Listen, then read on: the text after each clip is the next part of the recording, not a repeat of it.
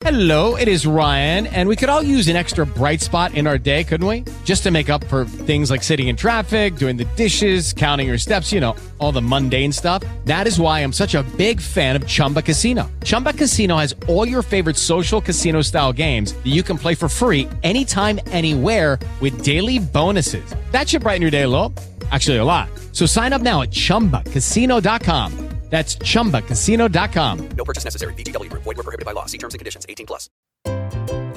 Mosaic believes that the church is designed to be a genuine community of people, creating a safe space of belonging for all, seeking to serve our neighbors with the compassion of God, providing opportunities to learn to be more like Jesus, and living life well together. This can't happen in a 1-hour time slot on Sunday mornings, yet we desire to be a worshiping, missional community in Clayton, North Carolina. Visit MosaicClayton.com or find us on Facebook, Mosaic Church of Clayton. I do like how the video and the audio was off. It looked like a poorly translated Kung Fu movie from the 1960s. We've been working our way through the story of Benjamin Button as a way of introducing this concept that oftentimes we can get lost in our imagination and creativity in our dreams, but fail to actually live them out. And so that's the question that we continue to ask as we are examining these dreams that we feel God has given us as a church community. And so today's text, we're going to be looking at Deuteronomy chapter 6, verse 4. That's where we'll nestle in. Deuteronomy is between the book of Numbers and Joshua. So we're in this home stretch of this series, Expedition, exploring together God's dreams for Mosaic. And we've been asking this question this entire time. Will we remain in the comfort of now, or do we have the faith to step out into the journey of these new dreams that God has given our church community? And what does that look like? And we've examined the dream of what it looks like to be a missional church, that as the church we are called to follow in the example of Jesus, to go and to be where people are. No matter what people look like, no matter where they come from, no matter where they are on their faith journey, no matter their political stance or their economic stance or their sexuality or their gender, we are called to be the presence of Christ, a people of compassion for all people. That's what it means to be a missional community. We've explored the dream of what authentic community looks like. That church is not designed to be this thing that we go to once a week, but the church is designed to be a community of people that live life well together. And that sometimes means that life is difficult, that we're going to cause hurt and heartache in each other's lives, but it's in the ability to reconcile and to pour and dispense grace onto others and to receive it from others that makes the church community something beautiful. And then last week, we looked at this dream of connecting deeper to God. We looked at that you and I have to take personal responsibility for our faith journey of following Christ each day, of learning to be more like Jesus each day, that this is not a solitary thing we do alone, but that we have the church community to help us grow and to nurture our faith and to challenge us at times. So what's our next dream? Well, the book of Deuteronomy is a narrative of Israel and their 40-year wandering in the wilderness. If you remember the story correctly, they're on the brink of going into the promised land, and then they're unfaithful. They don't believe that God can help them accomplish this, and the result? Well, they get to wander around in the wilderness for 40 years. Like a bunch of guys that aren't willing to trust a GPS and listen to their wives when they're telling them, no, this is where you actually want to go. And so for 40 years, they're there, and while they're there, they pull together all these different sayings and laws, or known as Torah. That's what composes the book of Deuteronomy.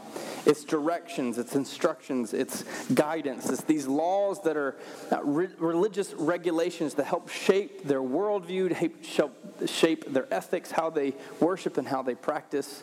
But the chief cornerstone of the book of Deuteronomy is found in our text.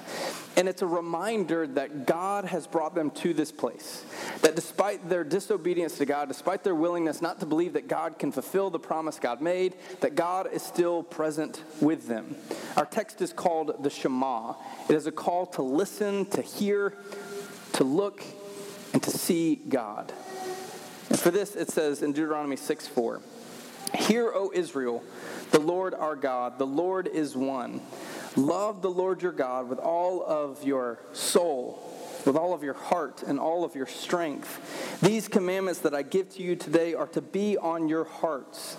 Impress them on your children. Talk about them when you sit at home, when you walk along the road, when you lie down, when you get up. Tie them as symbols on your hands and bind them on your foreheads. Write them on the door frames of your house and on your gates.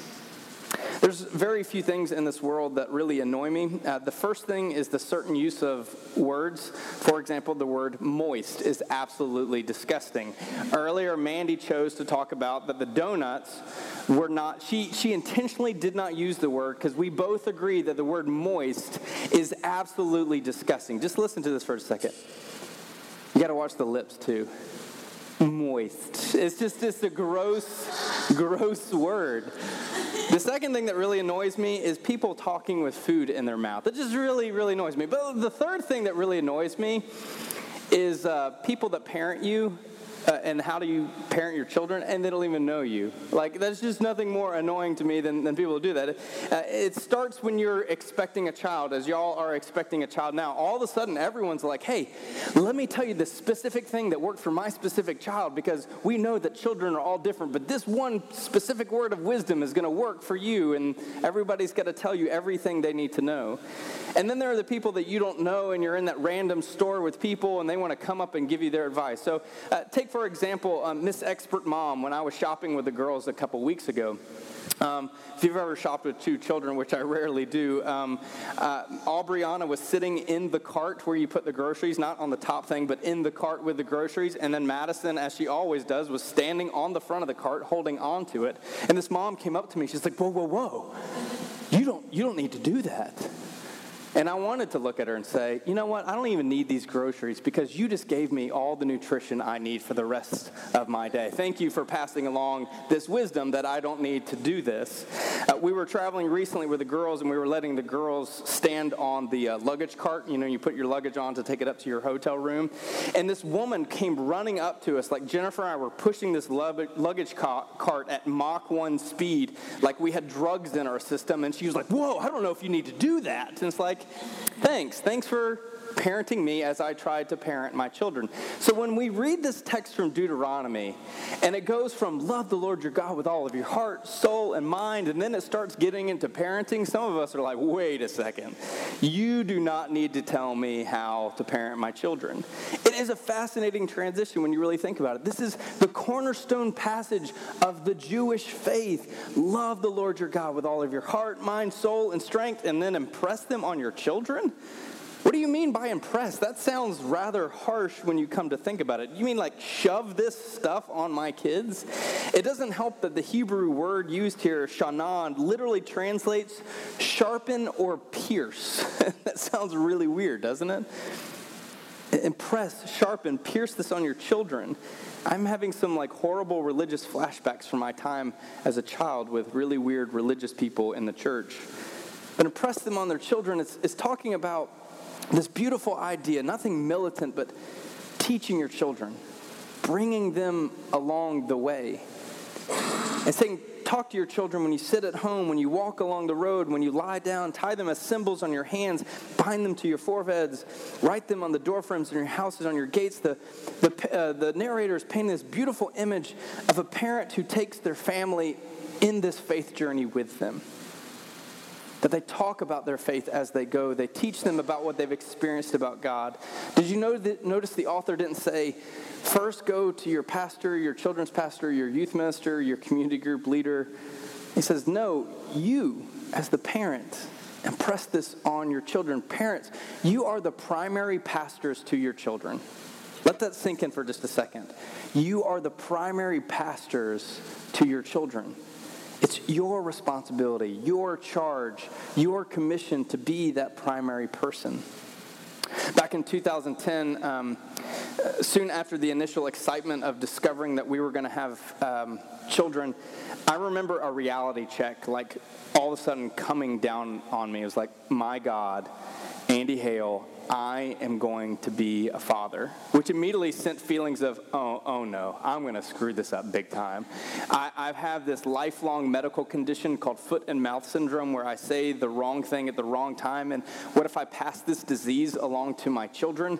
What's going to happen? And then when I found out that we were having girls, it was like, I've never said the right things to women my entire life. I am just going to mess this up. I don't know how to change a girl's diaper. This is just a lifetime of all this pressure, unbelievable pressure coming down. And then all of a sudden you throw in things like diapers and sleep schedules, eating the right foods at the right time, burping them. You have these things called explosive diarrhea that how am I going to be able to manage all of this stuff as a parent? The great American novelist John Steinbeck wrote, "Perhaps it takes courage to raise children." See, as parents, sometimes we struggle with the call and commission that we read in something like the Shema, because it's not easy to accept that we are the first and primary person to teach and to show our children the love of God. And as we struggle with this calling, we typically do one of two things. We either dump it off onto the church, because that's what we, give the church money for, right? We're paying you to do it for us. Or we don't say anything at all because we're so scared we're going to say the wrong thing, and so we oftentimes don't talk about our faith as if saying something is going to mess it up. Faith is a journey of ups and downs, twists and turns, triumphs, lessons to be learned. Faith is a journey of choosing what will bring goodness and beauty and holiness into our life while also embracing that we are going to make mistakes. But you as parents or as grandparents or as spiritual parents of this church community, we set a precedent of the priorities and dreams and goals and hopes that we teach children. And the first thing I want us to learn about teaching our children, taking our children on faith's journey with us, is that we must live in the way of Jesus before our children. The whole call of the Shema is for individuals to take up this love and this devotion to God with their whole mind, their whole strength, their whole soul. It's an invitation to follow Jesus in the same way, because in following Jesus, it's about everything about you. And before we take our children into the process of teaching them about God's word and prayer, the thing that matters most is the way that you live your life, the way that you choose to live in the way of Jesus before your children.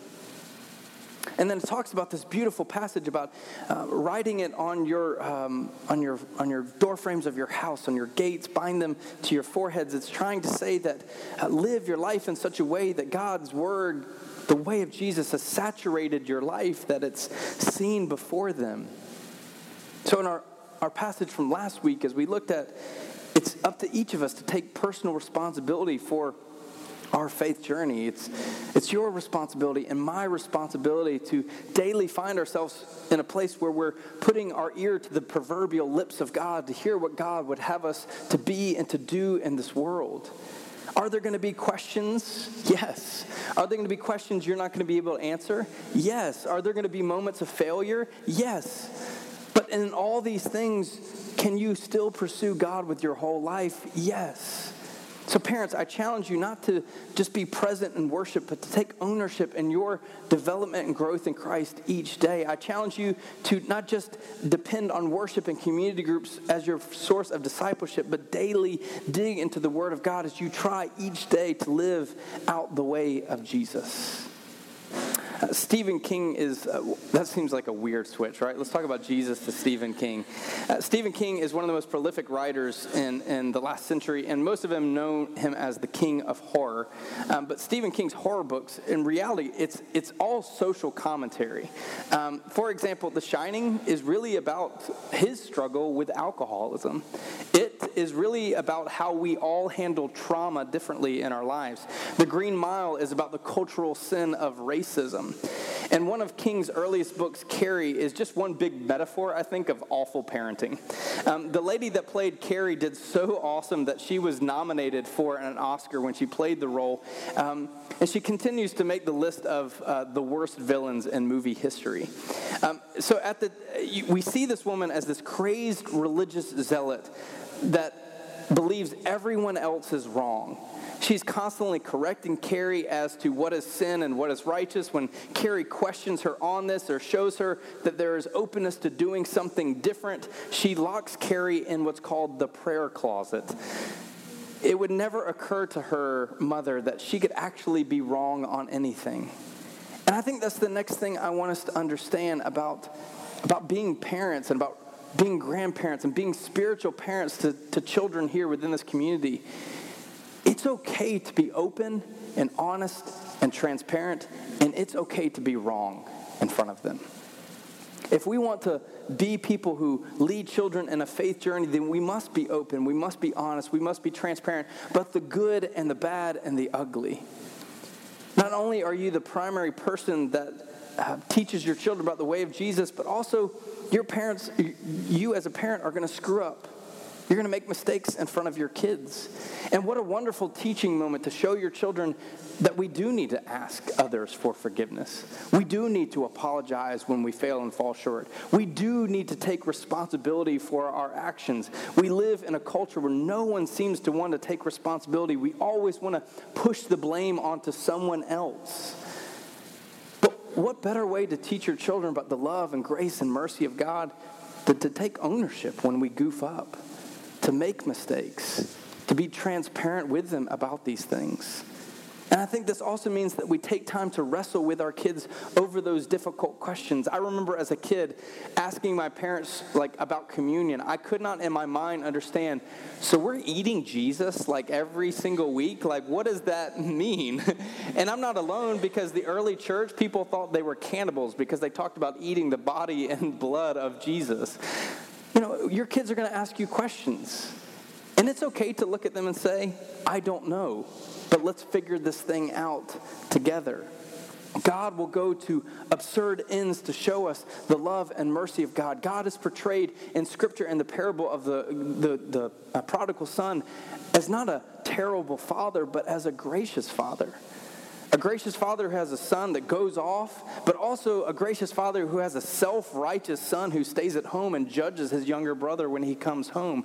God is a God of love and mercy, and we need to display that for our kids. My parents have given the girls 2 wonderful Christmas gifts over the last few years. A couple years ago, a playhouse, and this year they gave the girls a trampoline.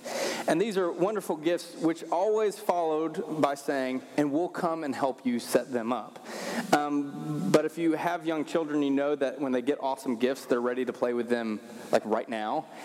So those 2 years that we received those gifts, the days that we decided we'd set them up, it was in the 20s. And let me tell you, there is nothing more exciting than holding cold steel and you can't wear gloves because you're trying to screw in these little pieces and your kids are asking you, is it ready yet? Is it ready yet? Is it ready yet? That playset had over 1,000 pieces that came with it.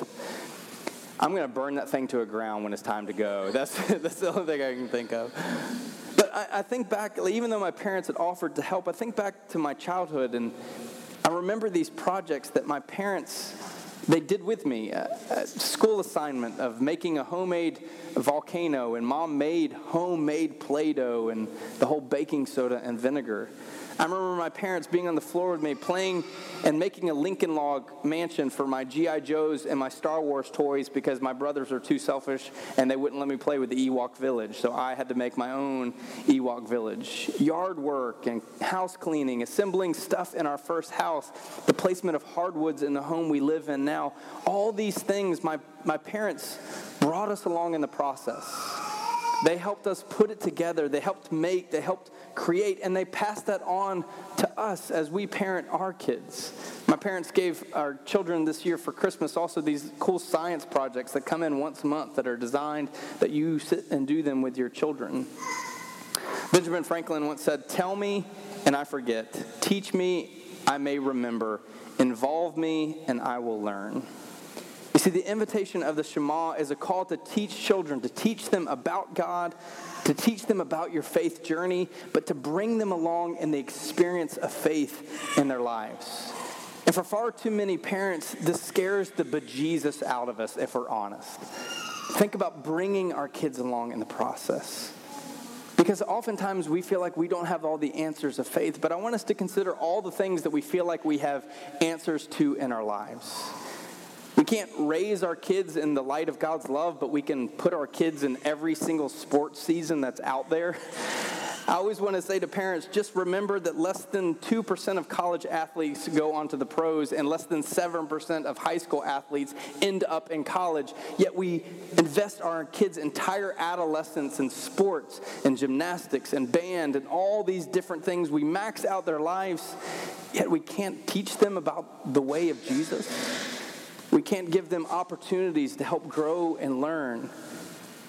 Don't get me wrong, I played sports my entire life. I played football and basketball and baseball and wrestled. I also worked from the age I was 14, but my parents also said to me, you're not working on Sunday mornings, you're not working on Sunday nights, you're not working on Wednesday nights. I had to do things like every summer when we were having sprint drills for football practice, I would miss a week to go on a mission trip. And you know what that meant for the first week of practice? I had to do extra sprints. But my parents made our faith journey a priority to the point that it was willing to sacrifice and run a few extra sprints. It was worth it to sacrifice that time to help raise me up in light of God's love. So bring your children along the way. When I was 3 years old, it seems like ages ago, that was a long time ago now that I come to think about it. But when I was 3 years old, I was ready to learn how to fish. Of course, we had the Let's Go Fish game. Like after a while, when you stick so many fingers down in the game, it breaks. And then I remember like at our fall carnival, we would throw the little thing over and somebody'd clip something on. You feel like you caught a fish, right? So we were ready, and we were pushing Mom and Dad to take us out to go fishing. And so they took us out to this farm pond. What I found out years later, it was actually they took us to a low-security prison farm that we had a family friend that owned the farm. And it was this low-security prison that was kind of like the last step before someone gets acclimated back into society. So this is really weird. Sorry, it didn't come to think about it. But so we go out there, and we're fishing. And first cast, pulling a fish. And then immediately I remembered it was my first cast and first fish because the catfish stung me. And I remember how awful that felt. And I remember soon afterwards I also got stung by a wasp that day. So it was like the two worst things to happen to a 3-year-old to never want to go back to fishing. But what it taught me is a lifelong love for fishing. And I think about how often in my life I've taken others fishing that I've learned of the experience I had from my parents. And so I want us to understand this and consume this. This is an invitation to bring a new lifestyle into your children's life. It talks about writing this on the door frames of your house, on your gates, bind them on your hands and on your foreheads. It's an invitation to see that what you teach your children today will matter for tomorrow. Which also challenges us to think about what are we writing on the door frames of our house? What are we binding to our hands and to our foreheads? But there's another element of this as we start to wrap up our conversation this morning that we have to draw back to, and it comes in a text that's been our theme text for this, which comes from Acts chapter 2, verse 42. Read these verses with me. They devoted themselves to the apostles' teaching and to fellowship and to breaking of bread and prayer. Everyone was filled with awe at the many wonders and signs performed by the apostles. All believers were together and had everything in common.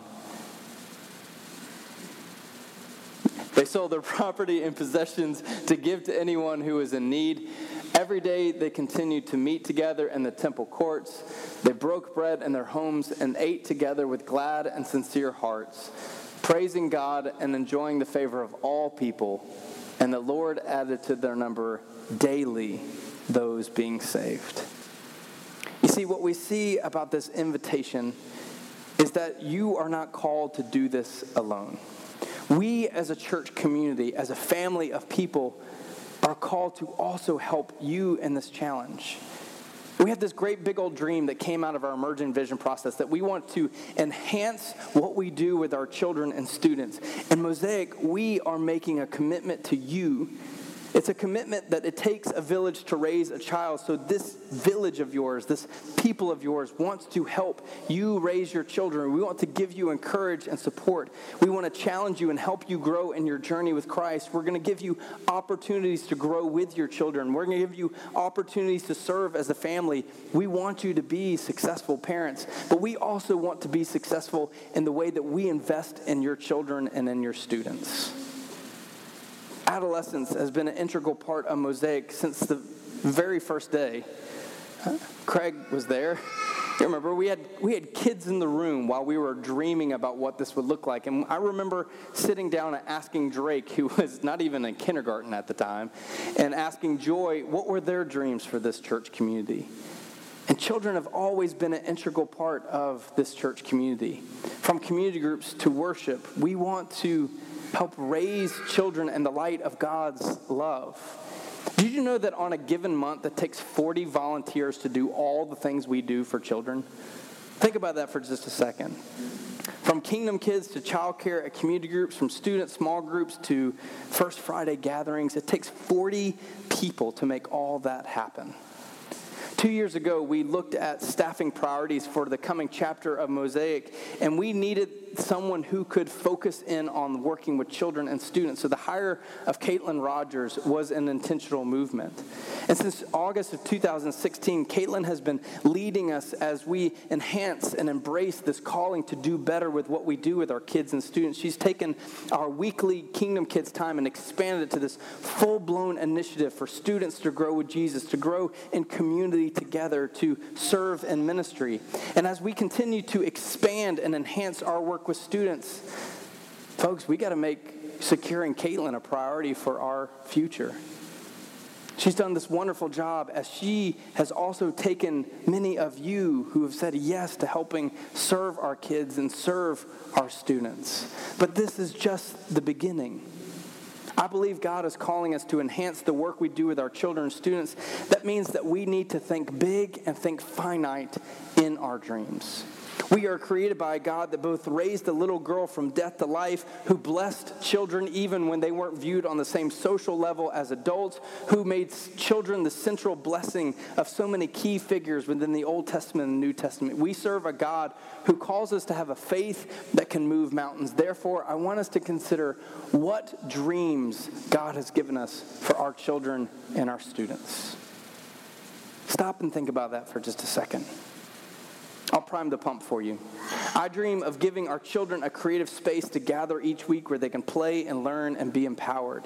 I dream of endowing our students with 5 to 6 volunteers that will invest their time and their effort and their energy into loving and teaching and empowering our students to grow in the way of Jesus. I dream of this church community seeing the worth of showing the love of God to these children by the way that we have more volunteers than we have spaces in our volunteer repertoire. I dream of putting our money where our dreams are and hiring Caitlin Rogers as she graduates and bring her on in a full-time role. What dreams has God given you for our children and our students? The writer of Deuteronomy repeats himself in chapter 19, saying, "Teach them to your children. Talk about them when you sit at home, when you walk along the road, when you lie down, and when you get up. Write them on the doorframes of your houses and on your gates, so that your days and the days of your children may be many in the land the Lord has sworn to your forefathers." Parents, we commission you to be the presence of Christ to your children. Mosaic, we are commissioned to be the presence of Christ to these children. So may we step out into the dreams that God has in store for us. With Lucky Land Slots, you can get lucky just about anywhere. Dearly beloved, we are gathered here today to... Has anyone seen the bride and groom? Sorry, we're here. We were getting lucky in the limo and we lost track of time. No, Lucky Land Casino, with cash prizes that add up quicker than a guest registry. In that case, I pronounce you lucky. Play for free at LuckyLandSlots.com. Daily bonuses are waiting. No purchase necessary. Void where prohibited by law. 18+. Terms and conditions apply. See website for details.